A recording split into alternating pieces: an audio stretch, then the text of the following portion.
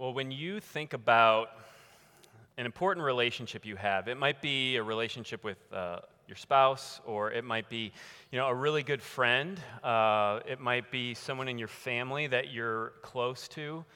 My guess is that there's some foundational story, some defining moment where it all began. It may or may not have been like the first time that you met, but there's probably something early on in the relationship that kind of set the stage for what this relationship was going to be like. So when I met Erin, my wife, we were at Elgin Community College, good old ECC, and we were both in transition. We had left our four-year schools, and we were at Elgin Community College before we went to finish undergrad at other places. That's another story, too long, I won't tell it now. But we met at the one Christian club on campus. And, I had met Erin a few times, and we had kind of interacted at that club, and I was definitely interested in her. But we hadn't really, hung out, just the two of us. And so I remember there was one night when, our gathering was happening on campus, and I overheard Erin say that she needed a ride home.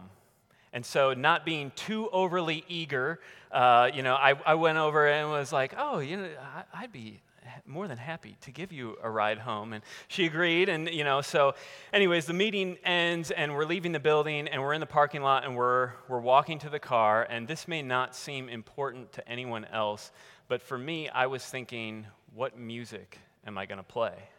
Am I going to turn on the radio? Am I going to play some non-offensive, just crowd-pleasing pop music mix? Or am I going to put on jazz music?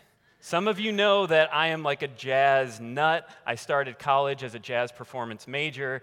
I love jazz, and so we're walking to the car, and I say, I thought maybe I put on some jazz. And she said, oh, I like jazz. And their friends, a love story began. About a couple months after that, we were in the car, we were listening to Ella Fitzgerald, and we had our define the relationship talk. What is this that we're doing? Are we just friends? Are we dating? What is this relationship going to be? About a year and a half after that, we had our first dance as a married couple to the jazz standard Embraceable You, sung by Ella Fitzgerald. We lived on the East Coast for about 10 years, and during that time we went to jazz clubs in New York City and Philadelphia. Since being back to Chicago, we've been to the Jazz Showcase, taken our kids to the Jazz Showcase, been to Symphony Center to see jazz. If we're in the car, we're listening to jazz. If we're at home listening to music, it's jazz. It's important to our relationship. When you consider the story of the Bible and the story of God's relationship with his people, that defining moment was the Exodus. The defining event for Israel in their relationship with the Lord was the Exodus. And you could almost put it this way, from that moment on, the music of the Exodus was in the air. The Exodus is the gospel event of the Old Testament. Just like the death and resurrection of Jesus is absolutely central to understanding anything that the New Testament, or really the Bible, says, the Old Testament cannot be understood apart from the Exodus. Because the Exodus was not just this random thing that God decided to do this one time, but it was the event that told Israel who their God was and who they were. It was, in that sense, always relevant. At every point in Israel's history, it was important for them to remember the Exodus, to believe in the God of the Exodus. We began this series in the Psalms about a month ago, and we started with Psalm 113, the psalm right before this one. And that psalm talked about how God is infinitely great. He is the creator who transcends this creation, but yet he's also the God who is mercifully near. And Psalm 114, following on the heels of that, holds up the Exodus as really the main event, the perfect example of God's infinite greatness and his merciful nearness in the Exodus. And so, as we've been talking about this way of wonder, this way of life that God means for us to live, a way of life that's characterized by deep awe and love and joy in who God is, if we're going to do that, the Bible would say we have to think about and consider the Exodus. So, what I want us to do this morning, I want you to kind of step with me into the Old Testament, and I want us to think about Psalm 114 and how God wants his people to remember the Exodus. So how does Psalm 114 want us to remember the Exodus? Let's look at the text. If you have it in front of you, that would be really helpful because we're going to just work right through it. Verse 1, when Israel came out of Egypt, the house of Jacob, from a people who spoke a foreign language. What are we to remember? Remember, Israel, that your people were originally small and not important. There were 70 or so of you of the household of Jacob. You were an alien people, strangers. And what did God do when he brought you out of Egypt? Verse 2, Judah became his sanctuary, Israel his dominion. Remember, God brought you out of Egypt, out of slavery. He redeemed you, but he didn't just redeem you and then just leave you to yourself. He redeemed you, and then he made you his dwelling place. He made you his sanctuary. He said, I will be your God, and you will be my people. I will take you as my own.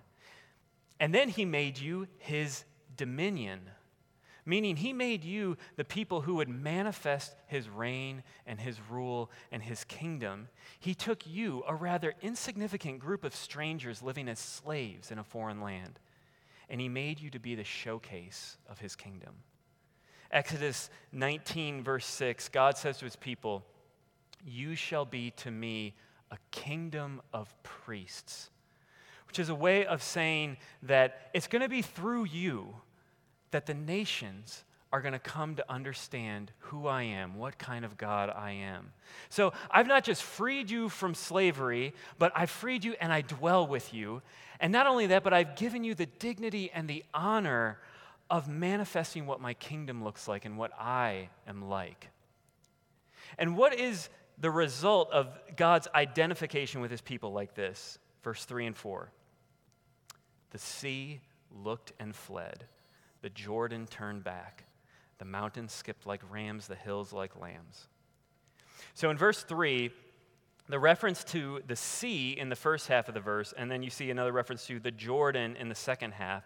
These are referring to the two crossings of water, one that happens at the beginning of redemption at the Red Sea when Israel leaves Egypt, but the other one is after the years in the wilderness in Joshua chapter 3 and 4 when they cross the Jordan and they come into the Promised Land.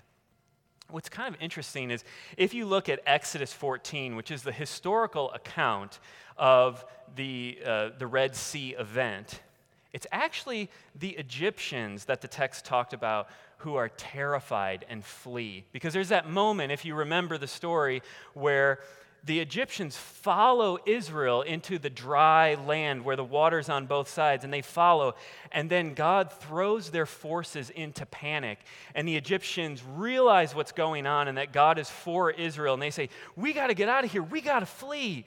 But it's like Psalm 114 is saying something like this: before the Egyptians realized what was going on and that they were in trouble and they needed to flee, the sea had already fled. And then verses 5 and 6. They repeat 3 and 4, but in Hebrew, the verb tense changes. And so what it's doing is something like this. If verses 3 and 4 are kind of, like a past event that you're remembering, verses 5 and 6 seek to kind of lift you and put you in the original event. So it's like you're there and you're watching what's happening. It'd be probably better to put it in the present tense. And if you notice, the psalm talks to the sea and the mountains and the hills. And if when you heard this read, or as you were kind of reading it in your mind just now, you hear attitude, That is correct. This is like ancient Near Eastern trash talking. The writer is taunting these seemingly powerful and even like immovable things. Verse 5 literally begins like this: what to you see? Which is, like a modern version of, what's up? What's up, see? What's up, see? You running? Are you scared? What's up, mountains? You skipping away like lambs? I thought you were immovable. I thought you were sturdy and permanent. That's right, hills, get going. Dance off like little lambs. The psalm is putting you there in that original event, and it's seeking to help you see, look at how creation responds to the presence of your God. Verse 7, tremble, earth, at the presence of the Lord, at the presence of the God of Jacob. What does God have to do for these things to occur? Does God have to say anything? Does he have to give a look? Does he have to flex a muscle? No, just his presence. The presence of your God. Your God, verse 8, who turned the rock into a pool of water, the flint into a spring of water. This happens twice, at least twice, actually. Exodus 17, I think it's Numbers chapter 20. And the text is reminding us, reminding God's people, this is the God who provided for you when it seemed impossible. You were in a desert and you were thirsty and there was no water. And then he caused water to come out of a rock. This is who your God is. And this is always relevant. Like whatever point in history God's people find themselves, whatever point in your life you find yourself, this is always relevant. Are you going to believe in the God of the Exodus? Are you going to take seriously who he's shown himself to be? And what happens? What happens if you don't?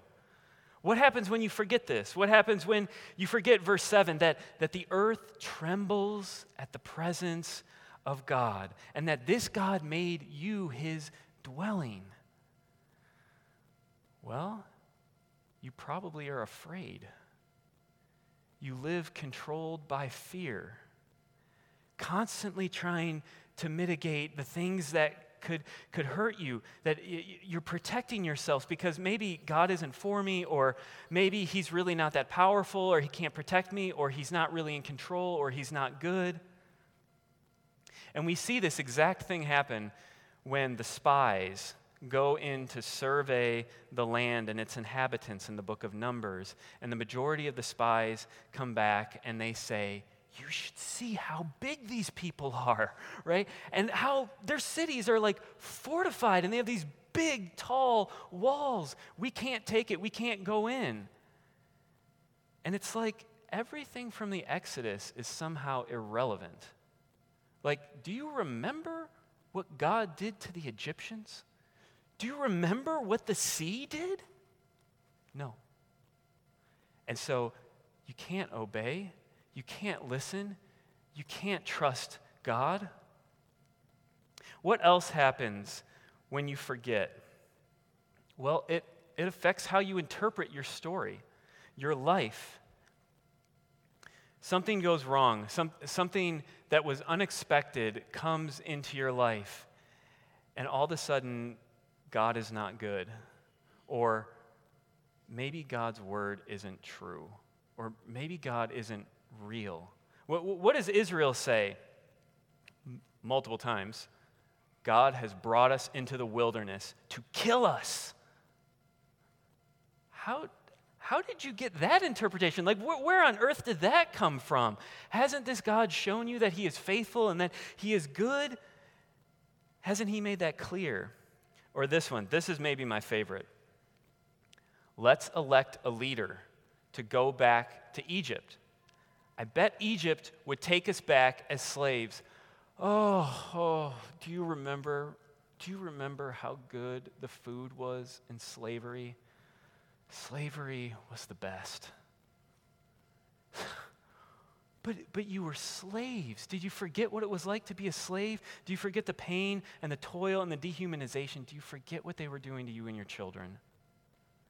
And yet, I think we could say every time we intentionally choose to just walk right into sin, we're living that same story again. Praising the God of the Exodus is always relevant. Just take the book of Deuteronomy, which constantly calls God's people to remember their story, to remember the Exodus, to remember the wilderness wanderings, to remember God's faithfulness during that whole time. Why is that important? Because Deuteronomy 5, remembering the Exodus, is foundational to understanding God's law and having any motivation to do it. You need to know the gospel, and you need to know the deliverance that God has given to be empowered to do the law. Or Deuteronomy 7:18, you must remember the Exodus so that you're not afraid of the people and the groups that surround you when you feel like you are little in comparison to them. Or Deuteronomy 8:2, you must remember how God kept you and preserved you and was faithful to you all those years so that you don't come into the land and you just turn to idolatry. You just look for anything that will give you a promise of security and bank on that. Or Deuteronomy 8:18, you must remember so that you don't think it's because of your power that you have all of this stuff, that you forget God's grace. Or Deuteronomy 9:7, which kind of says a similar thing, only remember in the wilderness your stubbornness. Remember your hard hearts.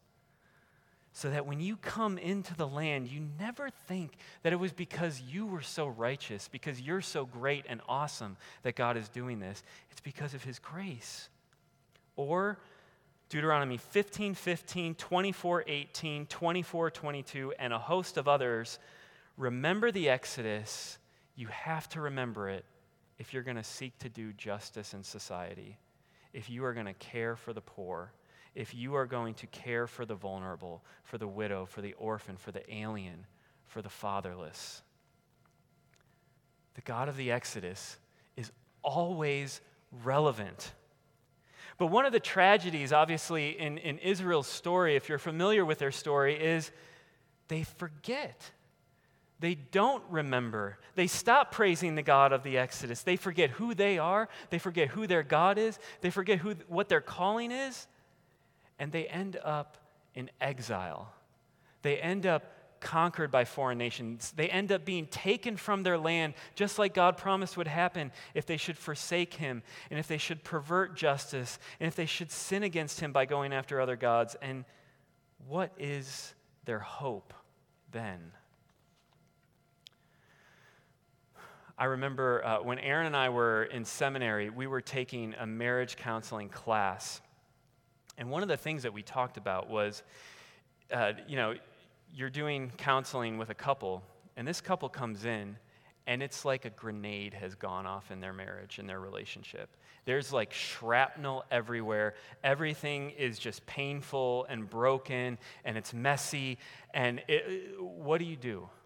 And I remember one of the things that we talked about was, is there something early on in their relationship? Can you learn something about their story in that first session? And is there a place where early on there was perhaps one of those like defining moments? There was a shared vision for life. There was something that you can kind of link back to give a sense of perspective in the mess and the chaos to say there's a way forward. We're going to move in this way. And in the midst of exile, Israel's hope, you see again and again and again in the prophets, is the God of the Exodus. The prophets begin speaking of this hope that God is going to do a second Exodus, that he is the God of the Exodus. And so once again, he's going to bring his people out. He's going to draw them to himself. He's going to make them his dwelling. He's going to restore them. And one just such place in Scripture is the book of Isaiah, chapters 40 through 55. in numerous places speak of God's redemption and restoration of the people as like a second Exodus he's going to bring about. And if you are here this morning as a believer in Jesus, this story is your story. Because when we turn to the New Testament, we see the Gospels presenting Jesus to us as the one who is going to bring about this ultimate exodus. And so Mark chapter 1 begins by quoting Isaiah chapter 40. And Luke begins by quoting and alluding to Isaiah all over the place. And Matthew begins with this genealogy showing that Jesus has come to bring an end to the exile. The New Testament Gospels show us place after place. Here is your God, the God of the Exodus, the God who's now come in flesh to deliver his people. And in Luke chapter 9, verses 28 and following, this is Luke's account of the transfiguration, that moment where Jesus takes Peter, James, and John, and they go up to a mountain and pray. And as Jesus prays, his appearance is changed, and the three disciples see the glory of Christ. And Jesus is then speaking with Moses and Elijah, and Luke 9:31 tells us that Moses and Elijah are speaking to Jesus about his exodus, which he was to accomplish at Jerusalem. And what all of this means is that the ultimate exodus that the prophets had spoken of was finally coming true in and through Jesus, that through this exodus, God was going to deliver his people from the ultimate slavery, from their slavery to sin and death. And that by the sacrifice of Christ, God was going to ransom and redeem his people. By the death of Jesus, he would break the power of sin and the power of condemnation. And by the resurrection of Jesus, he would break the power of death. And once again, we see that God doesn't just redeem his people and then leave them to himself, but he redeems them and then he indwells them by his Spirit. And then he doesn't only do that, but he makes them a manifestation of his kingdom. 1 Peter 2:9 calls Christians a royal priesthood, echoing that language of Exodus 19. And again, here's the point. If you are a believer in Jesus, this is your story.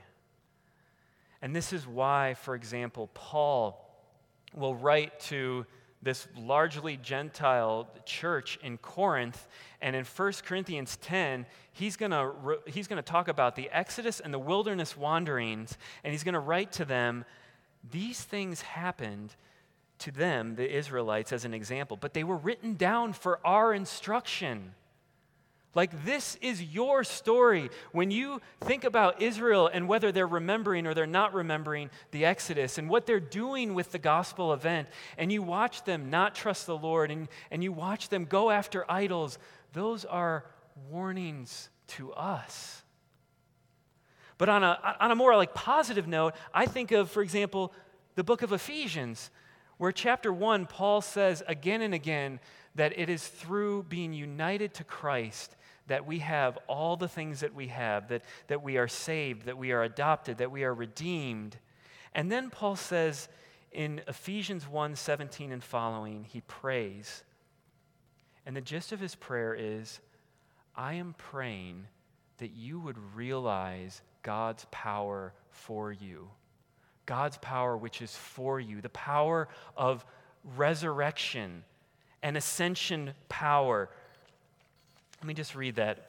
Paul prays 1:17 and following, that the God of our Lord Jesus Christ, the Father of glory, may give you the spirit of wisdom and revelation in the knowledge of him, having the eyes of your hearts enlightened, that you may know the hope to which he has called you.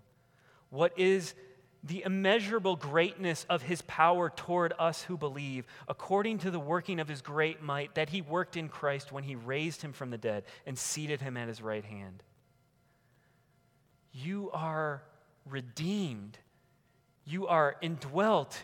You are made to be a manifestation of the kingdom. His power is for you. Paul prays that we would know that. Why does that matter? He says throughout the rest of Ephesians and his letters, you have to know this so that you have the power to love.